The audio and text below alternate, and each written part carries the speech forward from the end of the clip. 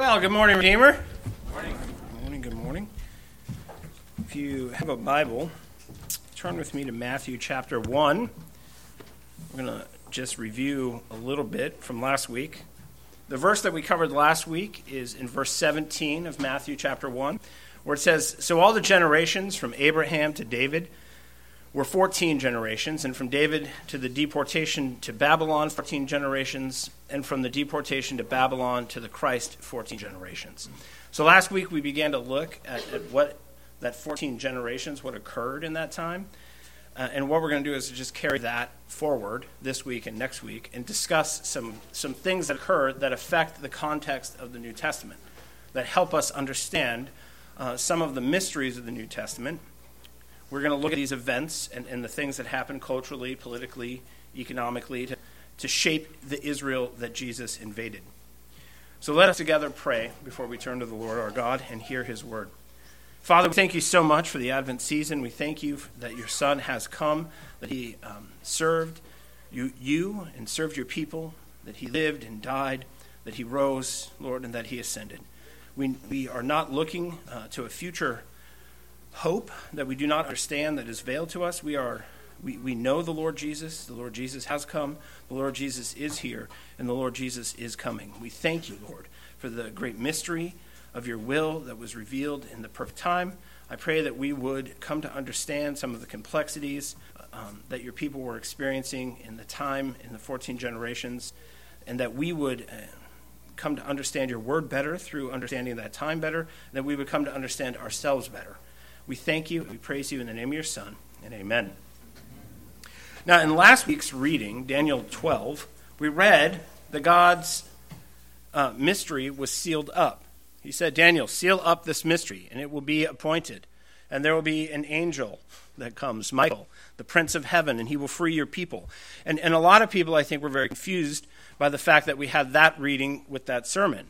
But that reading is all about the mystery. The Prince of Heaven did come. The Prince of Heaven was revealed. The Prince of Heaven did save God's people. He descended from heaven, and that is who Jesus is. In the Old Testament, oftentimes, Michael the archangel is a stand-in for Jesus, so much so that there is a great number of Christians who believe that the archangel Michael is Jesus. Now, I'm not one of them, but it's at least, if you start to look at it, reasonable that they would make this mistake. And so that was what Daniel was talking about. He's talking about a mystery. We then looked at Paul's comments in Ephesians, where it says that God's will is a mystery revealed at the fullness of time. And that fullness of time is what we considered. Of all the times and places for Jesus to come, he came at the perfect time in Israel in the first century A.D. And to us, if you stop and we went back and looked at the history leading up to that, it seems like a very odd time. But this is how God works. His timing is not our timing. His ways are not our ways. And I think it's very helpful for us to understand this. The 14 generations between the exile and Christ, that was roughly 578 years. Through that whole time, God veiled his plan as he was moving against Satan. Now, there's a great deal to be said about this part, but if he were to just tell everyone what he was going to do, then Satan would know also. So there is, in a sense, this great conspiracy that we read about in Psalm 2, where God is moving against Satan, but he's veiling what he's doing so that everybody isn't aware, so that the enemy isn't aware. Now, partially what we saw last week is that it was rather easy to veil what he was doing because of Israel and how it was responding not only to the exile, but to the empires of the world and to Hellenism. They, in a sense, were veiling themselves. And it was all part of God's purposes. They reacted to Gentile empires, the people of God, by becoming increasingly nationalistic, not as Israelites, but as Judeans. Understanding the kingdom of Judea is crucial to understanding the New Testament. It was not Israel that Jesus invaded. It was Judea, a foreign nation, a nation run by Gentiles. Now, the people of God reacted with political violence. They treated Hellenism as either something to be wholly rejected or wholly compromised with. They wanted the diaspora sheep to return to the pen. They wanted a reunited Judea, not a reunited Israel. This is why when Jesus comes, they're so mystified by who he is and what he's doing, because he is, as Mark tries to make it very clear to us, the true Israel. The true Israel had come, and Judea, like all the other nations, wanted nothing of it. Now, they wanted to cleanse themselves through holiness codes, and this is part of what is again, a large context of Jesus coming into Judea. They thought if they made themselves clean enough, it's like a mechanistic machine. If we pull on all the right holiness levers, then God will send the Messiah. That is what they thought. That's why they were so intense about the laws that they had created, about the traditions that they had created. Judea, the kingdom Christ invaded in the incarnation, wasn't Israel. So my question is, where was Israel? Where were all of those people?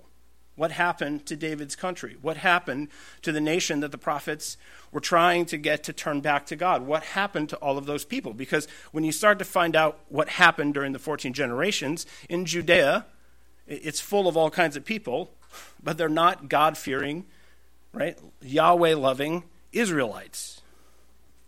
See, Yahweh had scattered Israel. He had scattered them as a priestly people throughout the world. Yahweh was teaching them to speak and think and argue in Greek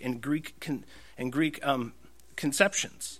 Yahweh was moving toward a converging point, not around a national or ethnic or tribal identity achieved through Gentile forms of empire, but toward the focal point of the incarnate Lord, the true Israel.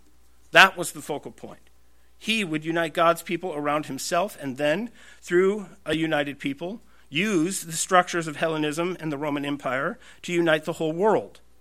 That was his plan. Now, in the first century, nobody could see it. Now, looking back, we see it's quite clear. Oh, you scattered people all over the world so that you would have synagogues all over the world, so that when the apostles went out with this message, they would have somewhere to start. You also taught them how to speak and think like Greeks, because then when they were rejected by the people of God in the synagogues, they go down in the center square and they speak the common Koine Greek.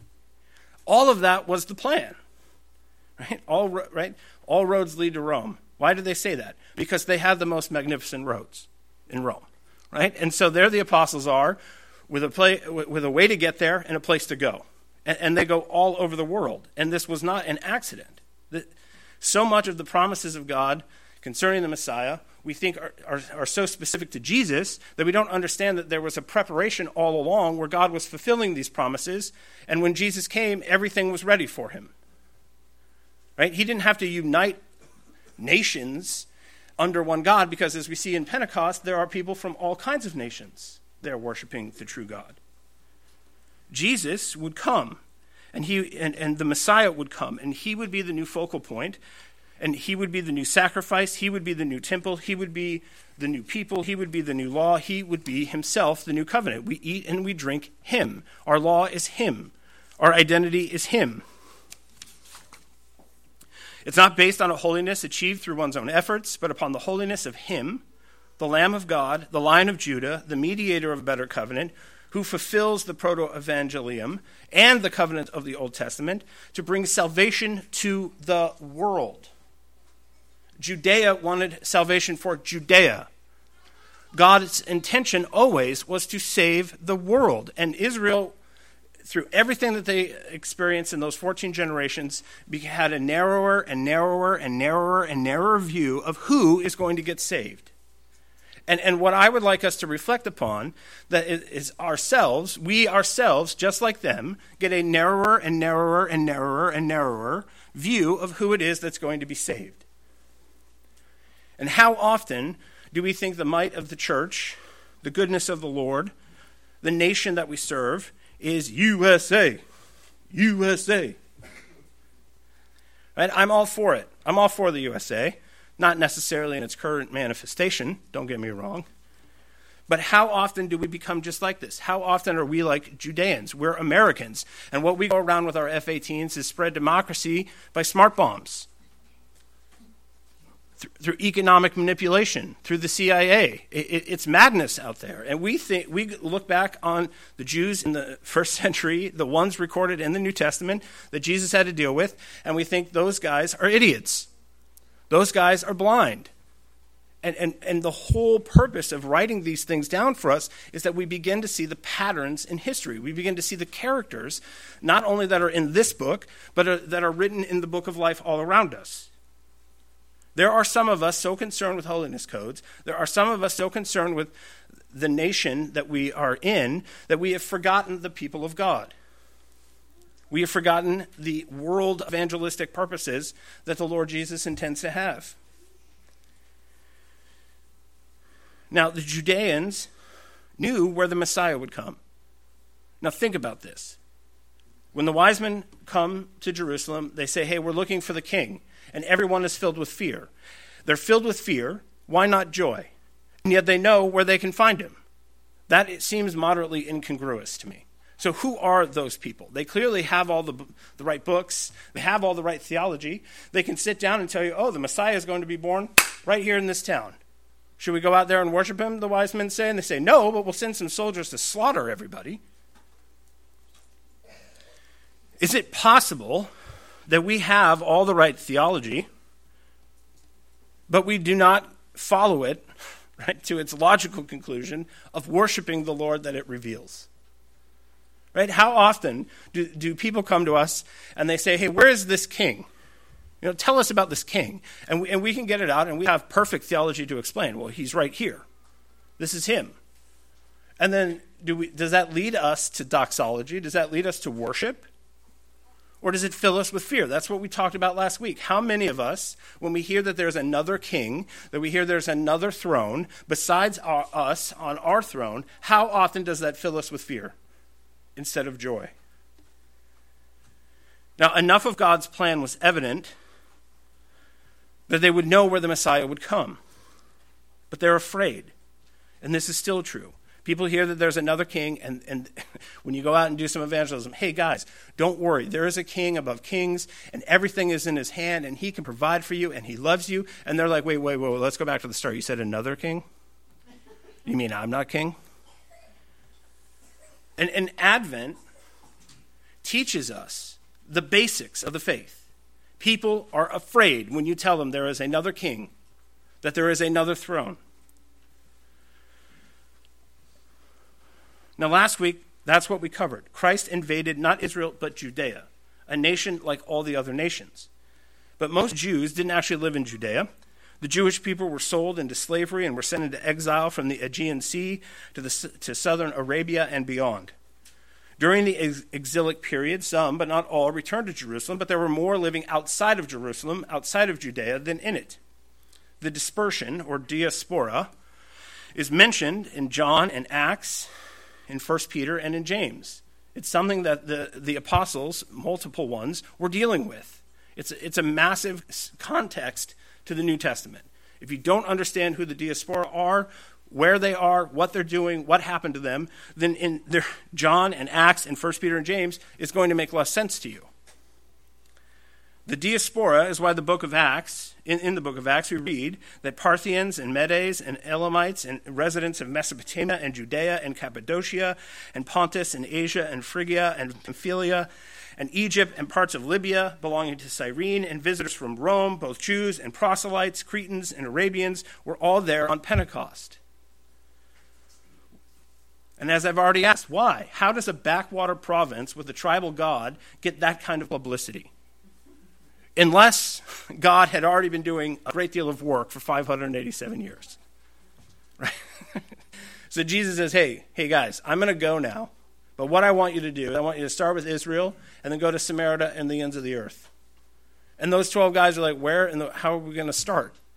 He says, don't worry, just give it a few weeks and just hang out and you will see what's going to happen. And they go and they wait. And the Lord descends by the Holy Spirit. And the first thing that happens is that people from all over the world are converted. And so we're not waiting for some eschatological time in the future. It happens on Pentecost. First, Israelites are converted, the 12, and then the nations are converted. And God says, go forth and do likewise. He's like, there you go. The plan, the eschatological end, is seen on the very first day that the church is born. And through this whole thing, We go into boardrooms, we go into session meetings, you have parachurch organizations, and everybody's trying to figure out, well, how are we going to make this program work? How are we going to spread Judaism throughout the world? And what we need to see is we are the church, and the plan is never changed. It was there on the very first day. It's still the plan. It's the plan for the future. The dispersion is the second aspect of the 14 generations that I want to explore as we dive deeper into these key concepts of the New Testament. The Hebrew word for diaspora actually means exile.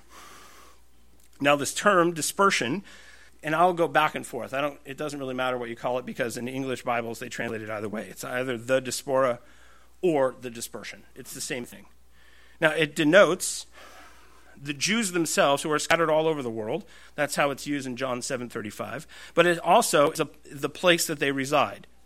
So it's both the people and the place that they live if they're scattered all over the world. James uses it that way. So you have these two different uses of the word. Now, when Babylon defeated Judah in 597 BC and destroyed Jerusalem in 587 BC, they took a portion of the Judeans into exile to Mesopotamia. After that time, there were at least two communities of persons named Judeans or Jews, those within Judea and those outside. This is how the dispersion began. Now, in the following century, significant Jewish populations appeared almost in every corner of the world. Egyptian king Ptolemy I captured many Jews and carried them off to Egypt about 300 BC, and they populated Alexandria, a city here thereafter noted as a center of both Greek and Jewish scholarship. And this is why history is so important. We study periods of history. We put everything in a box. You got classical history, you got medieval history, you got pre-modern history, you got modern history, you got the Renaissance, which doesn't actually exist. You got the Reformation, which does. You got all these periods of time. Well, I sat down one time and I was like, you know what I'm going to study is hermeneutics, how to interpret the Bible. And the first thing they started with, in the Middle Ages, there were these two schools of thought. One was in Alexandria, and I was like, wait, what? I was like, you're kidding me. That's hilarious. Because during the 14 generations, one of the centers that was throwing everything out of whack with their ideas was Alexandria. So you're telling me that it just carried forward. It carried forward from hundreds of years BC to hundreds of years AD, this same place with this same school of thinkers influenced both before the church and after the church came, the way that Christians, the way that believers thought about and interpreted the scriptures. And we don't know this. We don't know this. It's just like the East-West divide that we're going to talk about. There is an Eastern church, which most Westerners ignore. There is a Western church, which most Easterners ignore. Right? It's funny to me because when we talk about theology in America, you're like, well, what's the biggest type of theology we have to deal with in America? Baptists. I love you all, but it's true. Right? This is the inner varsity wars here. You go over to Europe, you go to, say, Poland, you go to Ukraine, you know what they're worried about? Catholicism and Eastern Orthodoxy. And my Protestant American thought the first time I was over there was, I thought we already dealt with all those guys. Because we didn't really transfer them over to the States, you know what I'm saying? We haven't even graduated yet to arguing with Eastern Orthodox guys because we're still fighting with Protestants. That's what I actually realized. I was like, you guys are fighting a much older fight over here. We're less mature, and we're over here arguing amongst ourselves about how we actually water on people. And you guys were over there talking about what it should and shouldn't actually be in the Nicene Creed. And I was like, that seems like a slightly more mature argument to me, which really comes down to one letter. But I digress. Right? You take the S, you put the S in, the word is very different. The theology is different. You take the S out. If you don't know what I'm talking about, don't waste your time, because we still have Baptists to fight with. We're not yet mature enough. Alexandria, it is a phenomenal place. It has had a massive effect on all of us. It's like Augustine. Most people don't know. Everyone who is a Protestant is in some form Augustinian. Most of us don't know that because it's just in everything. Right? It's like a fish doesn't know it's wet. Well, Alexandria is the same way. Because if you read Paul, then you're a student of the Alexandrian school. If you interpret the scripture a certain way, if you say, listen, Mike, with your biblical theology and you're talking about flower petals and their significance and it's a little weird, you're of the Alexandrian school. You're like, it's gotten away from you, Mike. Okay, rocks aren't that important. These two schools of thought in the Middle Ages still exists amongst modern Christians now. Christians who are like, no, the words matter and the historical context matters, but not all this flowery poetry nonsense stuff. You're just distracting everybody out on your skinny branches. And people think I'm joking, but this is Alexandria. It's still affecting us. Now, in the 1st century AD, Philo, who is a philosopher who tried to reconcile Greek thought with the Old Testament, okay, he was like, you know what, there's actually more in common here than people realize. He actually numbered the Jews in Egypt at 1 million. 1 million. And Alexandria is why, when Jesus' father Joseph was told to leave, he was like, you know where I'm going to go where there's a lot of Jews and everything goes really well for them and they're not persecuted? Egypt. Did you ever think, why Egypt? Well, it turns out that one of the largest communities in the world of Jews who were flourishing was in Egypt. It would be the obvious choice. If you look at the choices presented to him, it's the obvious choice. And so here's this massive contextual issue right at the start, and most of us have no idea why, and we think it vaguely has something maybe to do with the Exodus, but we're not really sure. Now, throughout the Hellenistic period, the Jewish presence in Egypt grew such that Hellenistic Egyptian city Alexandria was considered the center of Judaism for several centuries.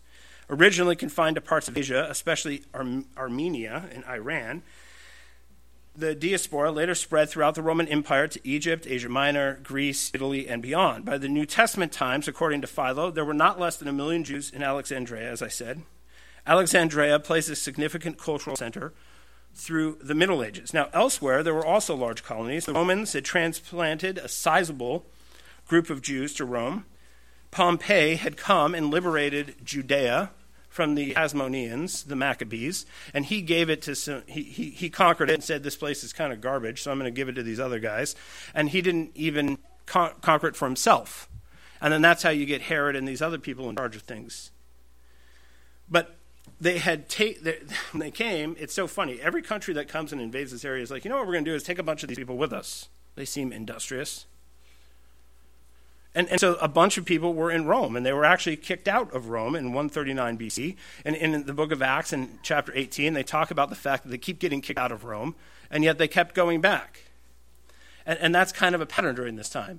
Everywhere they went, they wanted to stay, and people, for a time, persecuted them. And then when it got really bad, they exiled them and kicked the Jews out. And then the Jews, kind of rest on their heels for a little while, recover a little bit, and then go back. And you can see this sort of grit that gave birth to the kind of Christian grit that we're going to see later. They were used to this pattern. So they'd been in Rome. That's why Paul always wanted to go there. That's why when he goes there, there's a huge Jewish community already present because they'd been there for centuries. Now, scholarly estimates of the Jewish population in Palestine at the time of Jesus' birth ranged from about 4 to 6 million.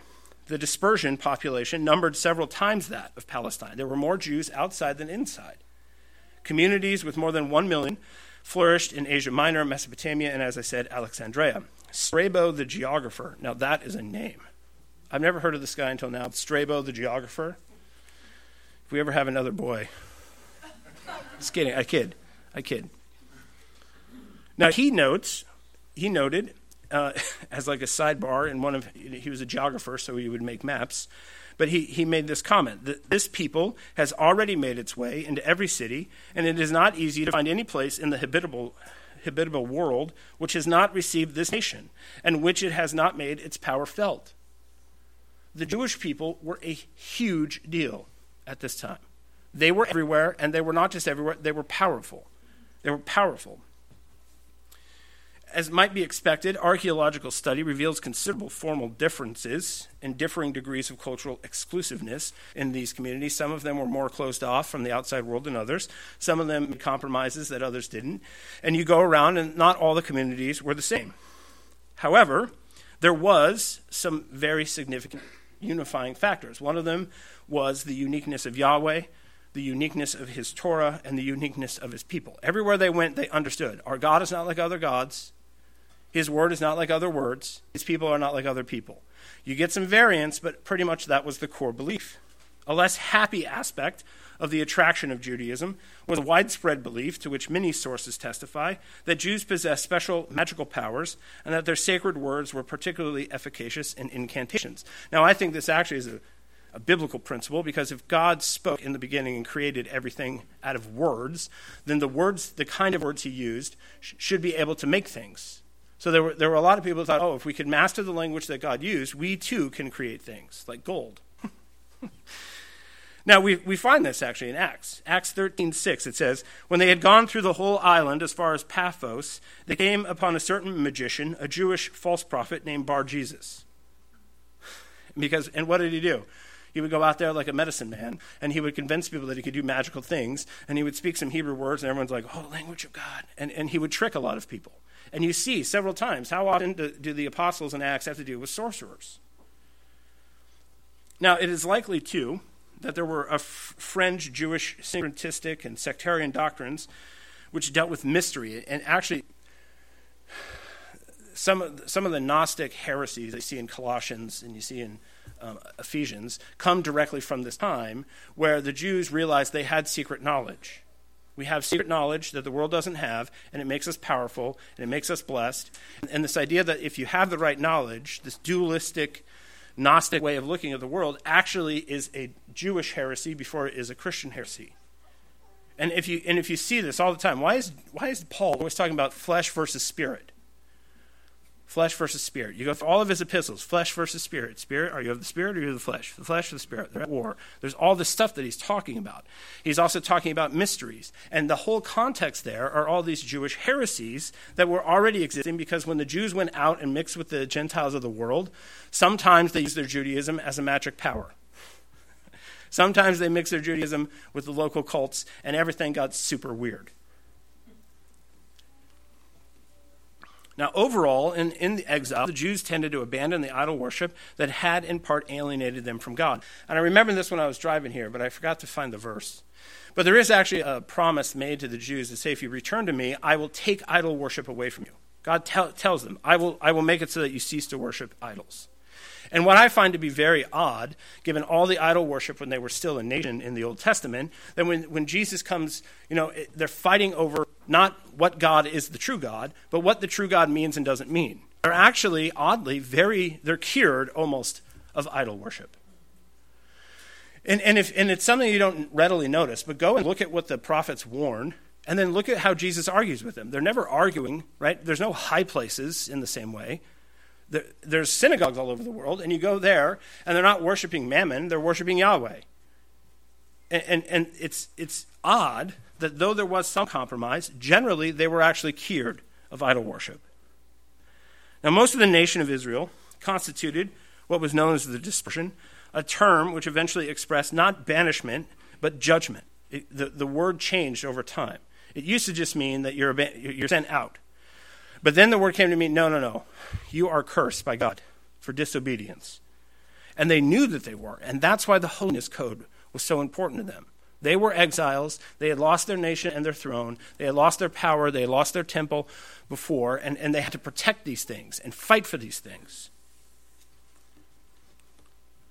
Now, Josephus reminded his countrymen that there was no nation in the world which had not among them a part of the Jewish people, since it was widely dispersed over the whole world among its inhabitants, yet they had nowhere found a real home. Their social exclusiveness, their incomprehensible ethics, their uncompromising religion, somehow is always tolerated. It is at times persecuted. But everybody is like, we cannot kill these people and make them go away.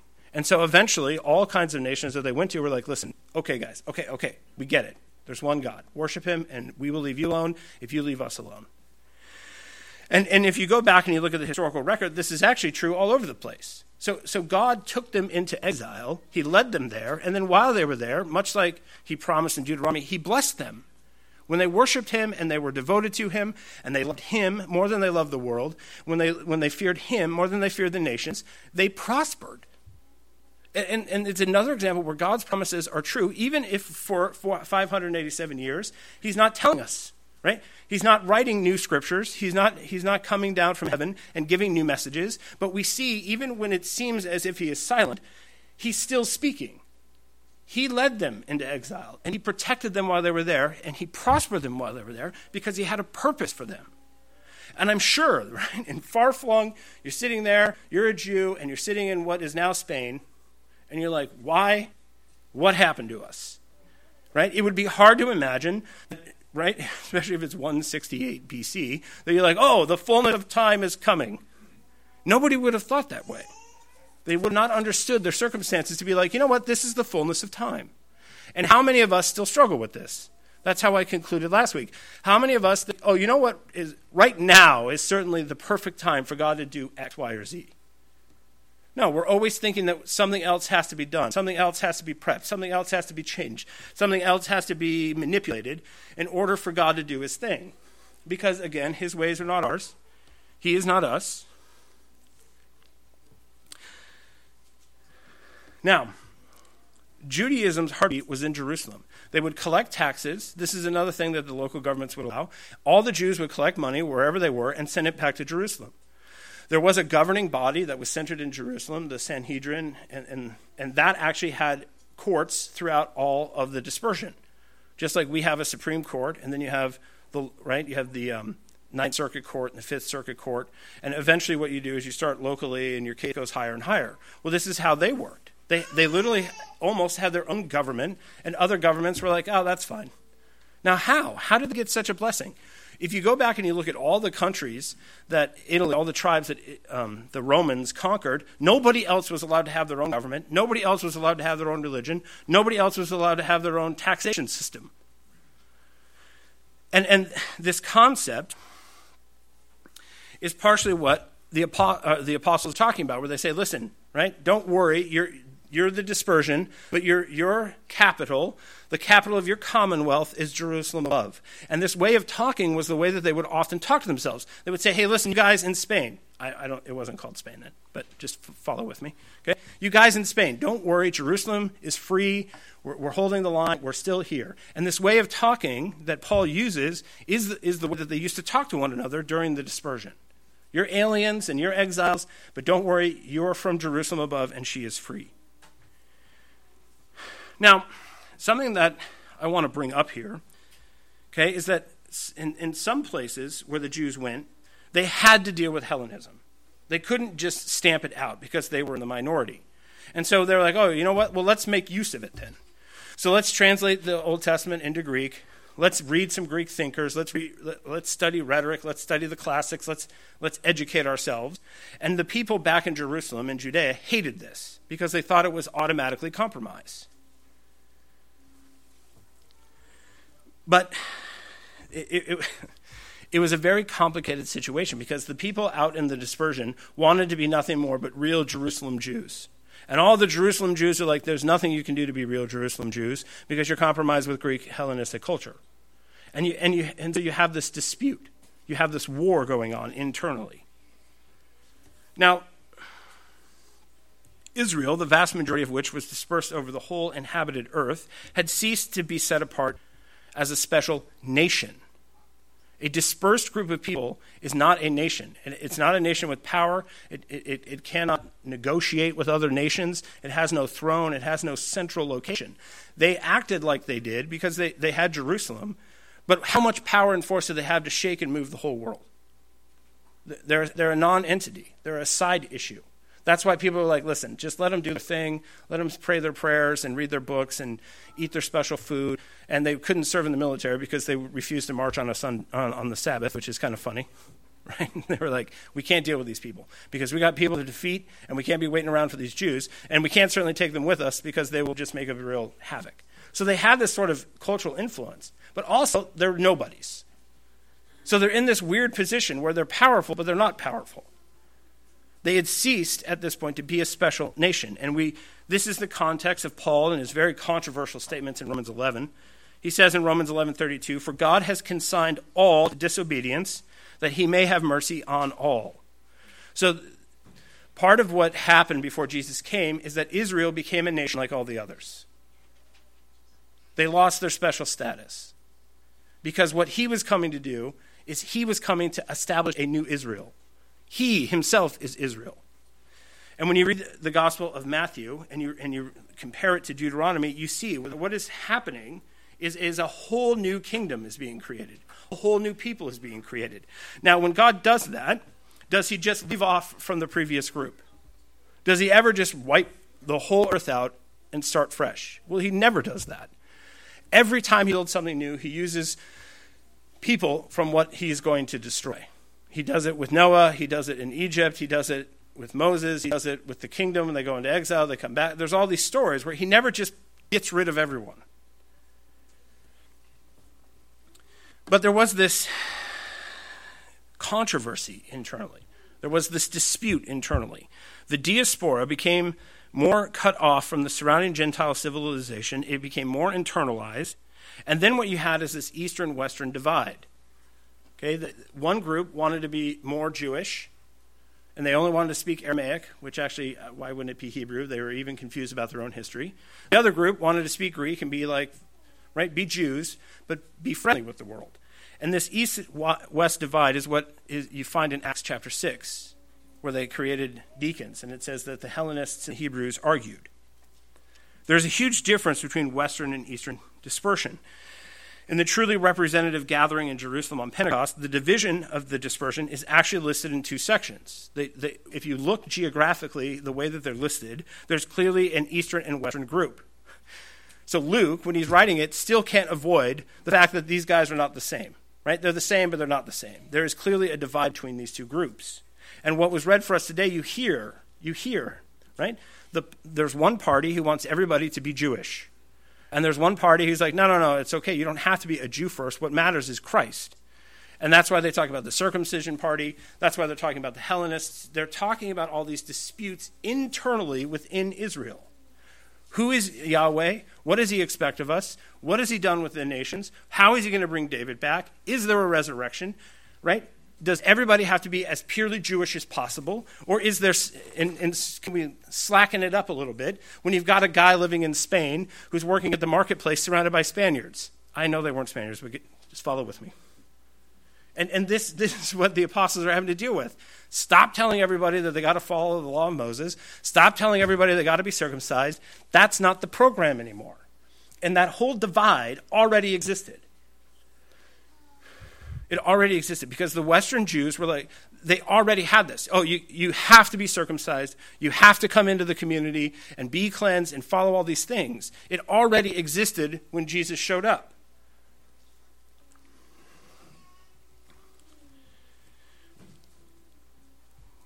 From the Christian point of view, the network of dispersed Jewish communities had a special significance in this requirement of cleansing and renewal. I'm sorry, I skipped a part. I apologize. So, yeah, okay. I just had to gather my thoughts for a second. So you have this Eastern-Western division, and I'm going to just skip way ahead now. You have these warring parties. And sometimes it's very confusing for us. If you heard the 30 verses that were read for us today, they're talking about all these different parties. And if you don't know who all these different parties is, it doesn't make sense why they're making all these arguments. But you see it all the time. There are people in Judaism who thought that you had to be as purely Jew as possible, but they didn't even understand what that meant because they spoke Aramaic and not Hebrew. Then you've got this other group who says, no. We're now in the world, and we have to now learn how to speak to the world because we're out in it. And don't we have Christians like that now? No, you must be pure. I don't understand what you're talking about because I can't find it in John Calvin. What are you doing talking that way? You contradict the confession. Okay, well, which confession? Right? We have these people who think, no, you must be pure, it must be right, it must be perfect. And you have other people who are like, no, stop. How are we going to contextualize in the world? Right? We're going to wear jeans and flip-flops and have contemporary everything. And it's going to be seeker-sensitive. We're not going to be, right? It's not a, and then there's other people who are like, no, worship is a family meeting. And it doesn't matter if anyone doesn't understand what happens if they're a newbie. And you have these debates. And the debate is not new. It wasn't new in Jesus' day. It wasn't new in the apostles' day. And it wasn't new during the dispersion. Who decides who is a Jew and who isn't? Who decides who is a Christian and who isn't? In Colossians chapter 2, verse 16 to 19, now with this Western Eastern thought, this is why the Apostle Paul has to talk this way. He says, therefore let no one pass judgment on you in questions of food and drink, or with regard to a festival, or a new moon, or a Sabbath. These are a shadow of the things to come, but the substance belongs to Christ. Let no one disqualify you, insisting on asceticism and worship of angels, going on in detail about visions, puffed up without reason by his sensuous mind, and not holding fast to the head, from whom the whole body, nourished and knit together through its joints and ligaments, grows with a growth that is from God. And this is why he's trying to convince everyone. You have different gifts, you have different emphasis, you have different roles, you do different things. Some of us are here to make sure that we all clean our hands before we go to the table, to make sure that our doctrines are right in our heads. And some of us are here to say, hey, what about Joe Yo down the street who doesn't know nothing about nothing?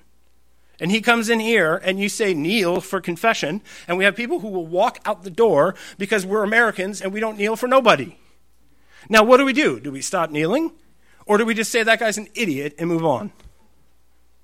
And during the dispersion, they fought about this. Jesus fought about this. The apostles fought about this. And what we need to do is understand what side of this line we are on. Because I will be honest, I've been a Christian now for a long time. I can actually finally say that, 2 decades. And I don't care that much about evangelism. It's not my job. It's really not my job. I am a troubler of Israel from birth, new birth, and my job is to make sure that everybody is reading the right confessions, has the right version of the Bible, is singing the right songs, and doing the right things. And what sometimes gets confusing is people think, well, all of us have to be like that. My joke from conversion is this: I don't want to go out and catch fish. You bring me the fish, and I will clean the fish. That's my job. Now, what are we going to do if nobody catches fish?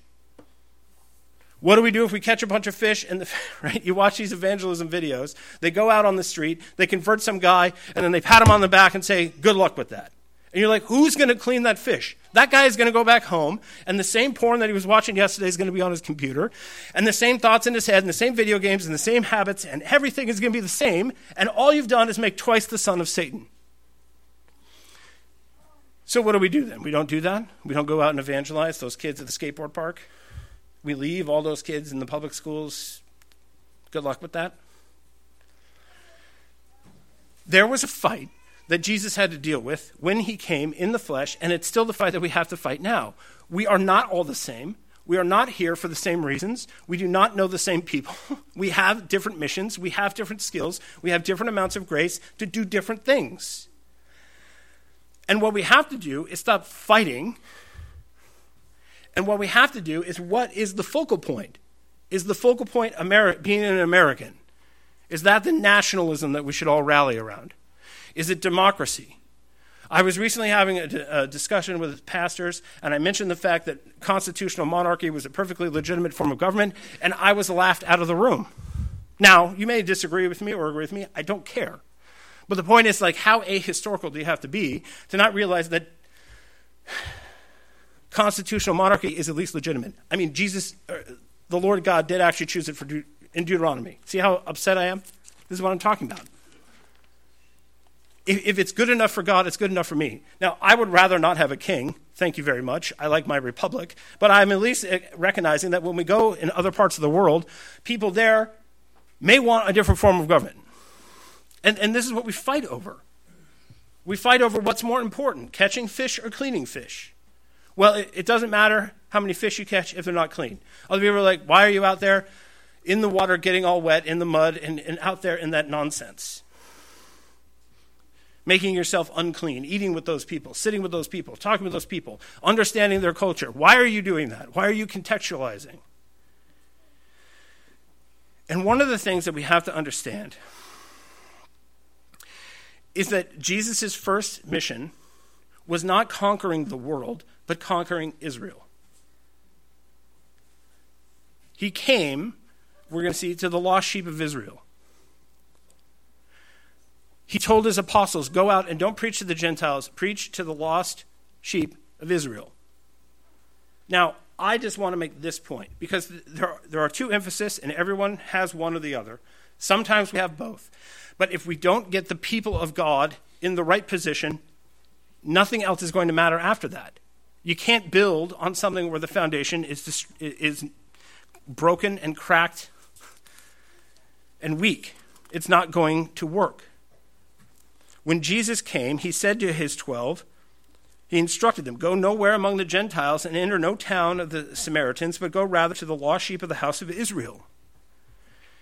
Now, is that all? Did he leave it there? Did Jesus come to save Israelites? Or did Jesus come to save the world? Now, Jesus came to save the world, but what was the first thing that he did? And so some of us who are very worried about culture wars, some of us who are very worried about what's going on outside of the church of God, I have a question for you. Where did the world learn how to do those things? Okay, long before Sally and Jenny came to the altar to get married, a thing they ought not do, in a place they ought not do it, there was already a woman there leading the liturgy. Long before we were confused about the definitions of man and woman, we were confused about the definition of the word day. And yes, I'm going to go after all of you lovely people who don't think that there is a literal 6-day creation. 6 24-hour days. The fact that we argue about that, which is fine, let's discuss it. And then we go out to the world and we're like, why are these guys having so much trouble over simple definitions? And what do we have to offer the world if we ourselves are not unified? And what's going to unify us? What's going to unify us? Is it a confession? Is it a liturgy? Is it a song? Right? Is it a program of eating the right foods? Having the right holidays? What is going to unite us? What needs to come down into the midst of not only this church, but the church in North America, the church in the world? We're still fighting East-West. We're still fighting internally Protestants. And the problem that we have is that we're focused on all the wrong things. Right? There's some of us who just want to argue and argue and argue and argue and argue. It doesn't really matter to me what confession you use. We just need one. Right? So why am I spending so much time making sure that people have the right one?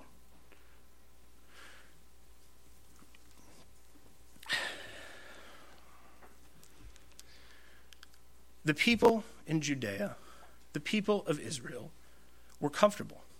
They had their holidays. They were able to send their money back to Jerusalem. They were, a lot of them, in a very blessed position.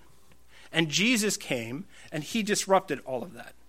Jesus came, and he said, you know what? We need to unite. And the Pharisees and the Sadducees said, no way. And so what he did is he started with a remnant, right? And this is what Paul does. He compares Jesus to Elijah. It says in Romans 11, Lord, they have killed your prophets, they have demolished your altars, and I alone am left, and they seek my life. But what is God's reply to him? I have kept for myself 7,000 men who have not bowed the knees to Baal.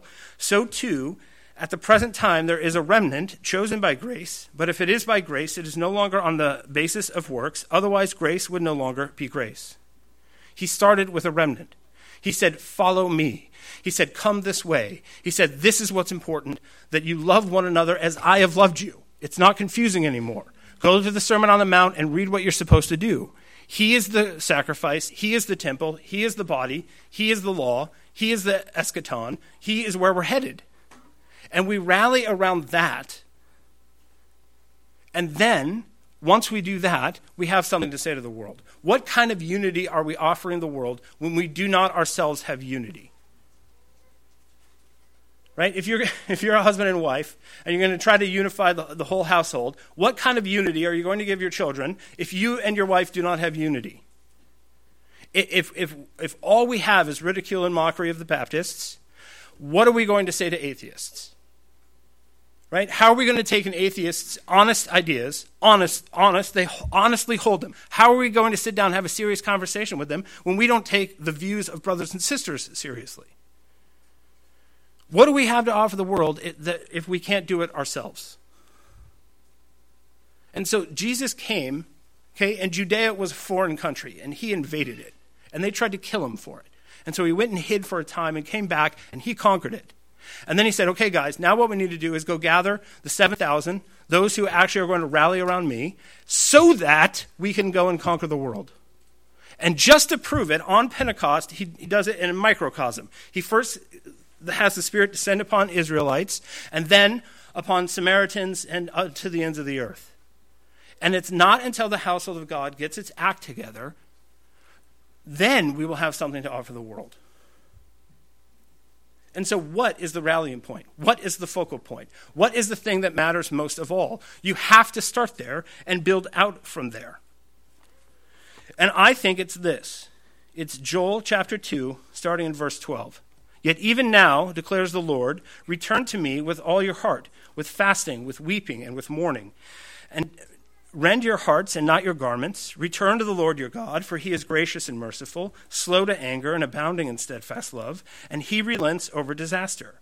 Who knows whether he will not turn and relent, and leave a blessing behind him, a grain offering and a drink offering for the Lord your God. Blow the trumpet in Zion, consecrate a fast, call a solemn assembly, gather the people, consecrate the congregation, assemble the elders, gather the children, even nursing infants. Let the bridegroom leave his room and the bride her chamber. Between the vestibule and the altar, let the priests, the ministers of the Lord, weep and say, spare your people, O Lord, and make not your heritage a reproach, a byword among the nations. Why should they say among the peoples, where is their God? We worship three persons in one being. That is unity and diversity in perfect harmony.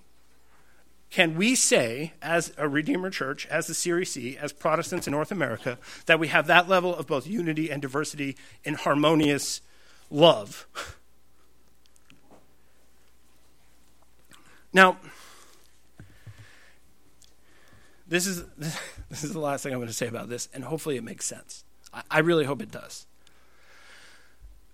Was the scattering of Israel throughout the world a problem? Or was it an opportunity?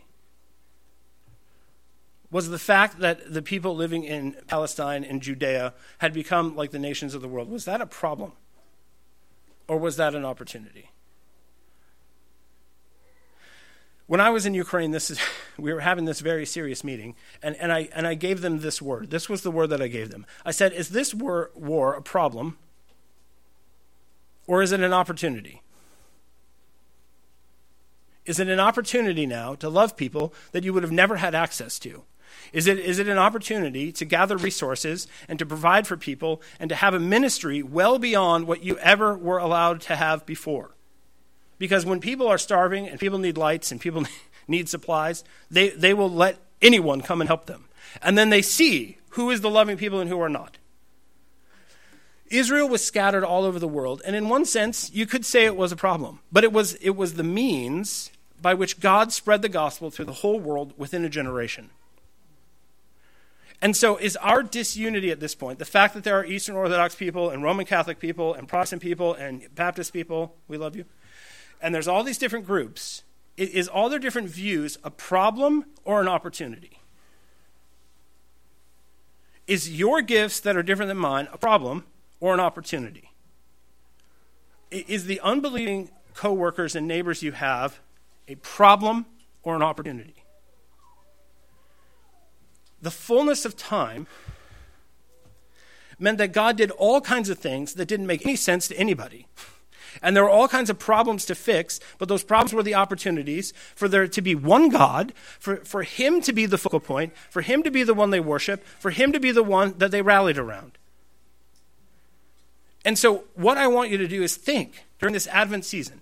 The Lord has come. The Lord is here. The Lord is coming. What we need is in our, right, every heart needs to be a believing heart, and what every heart needs is the advent of the Lord Jesus Christ.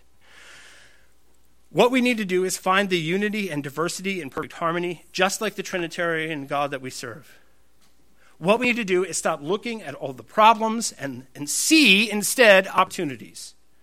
Opportunities to be selfless, opportunities to be forgiving, opportunities to serve, opportunities to let unity and diversity live in harmony.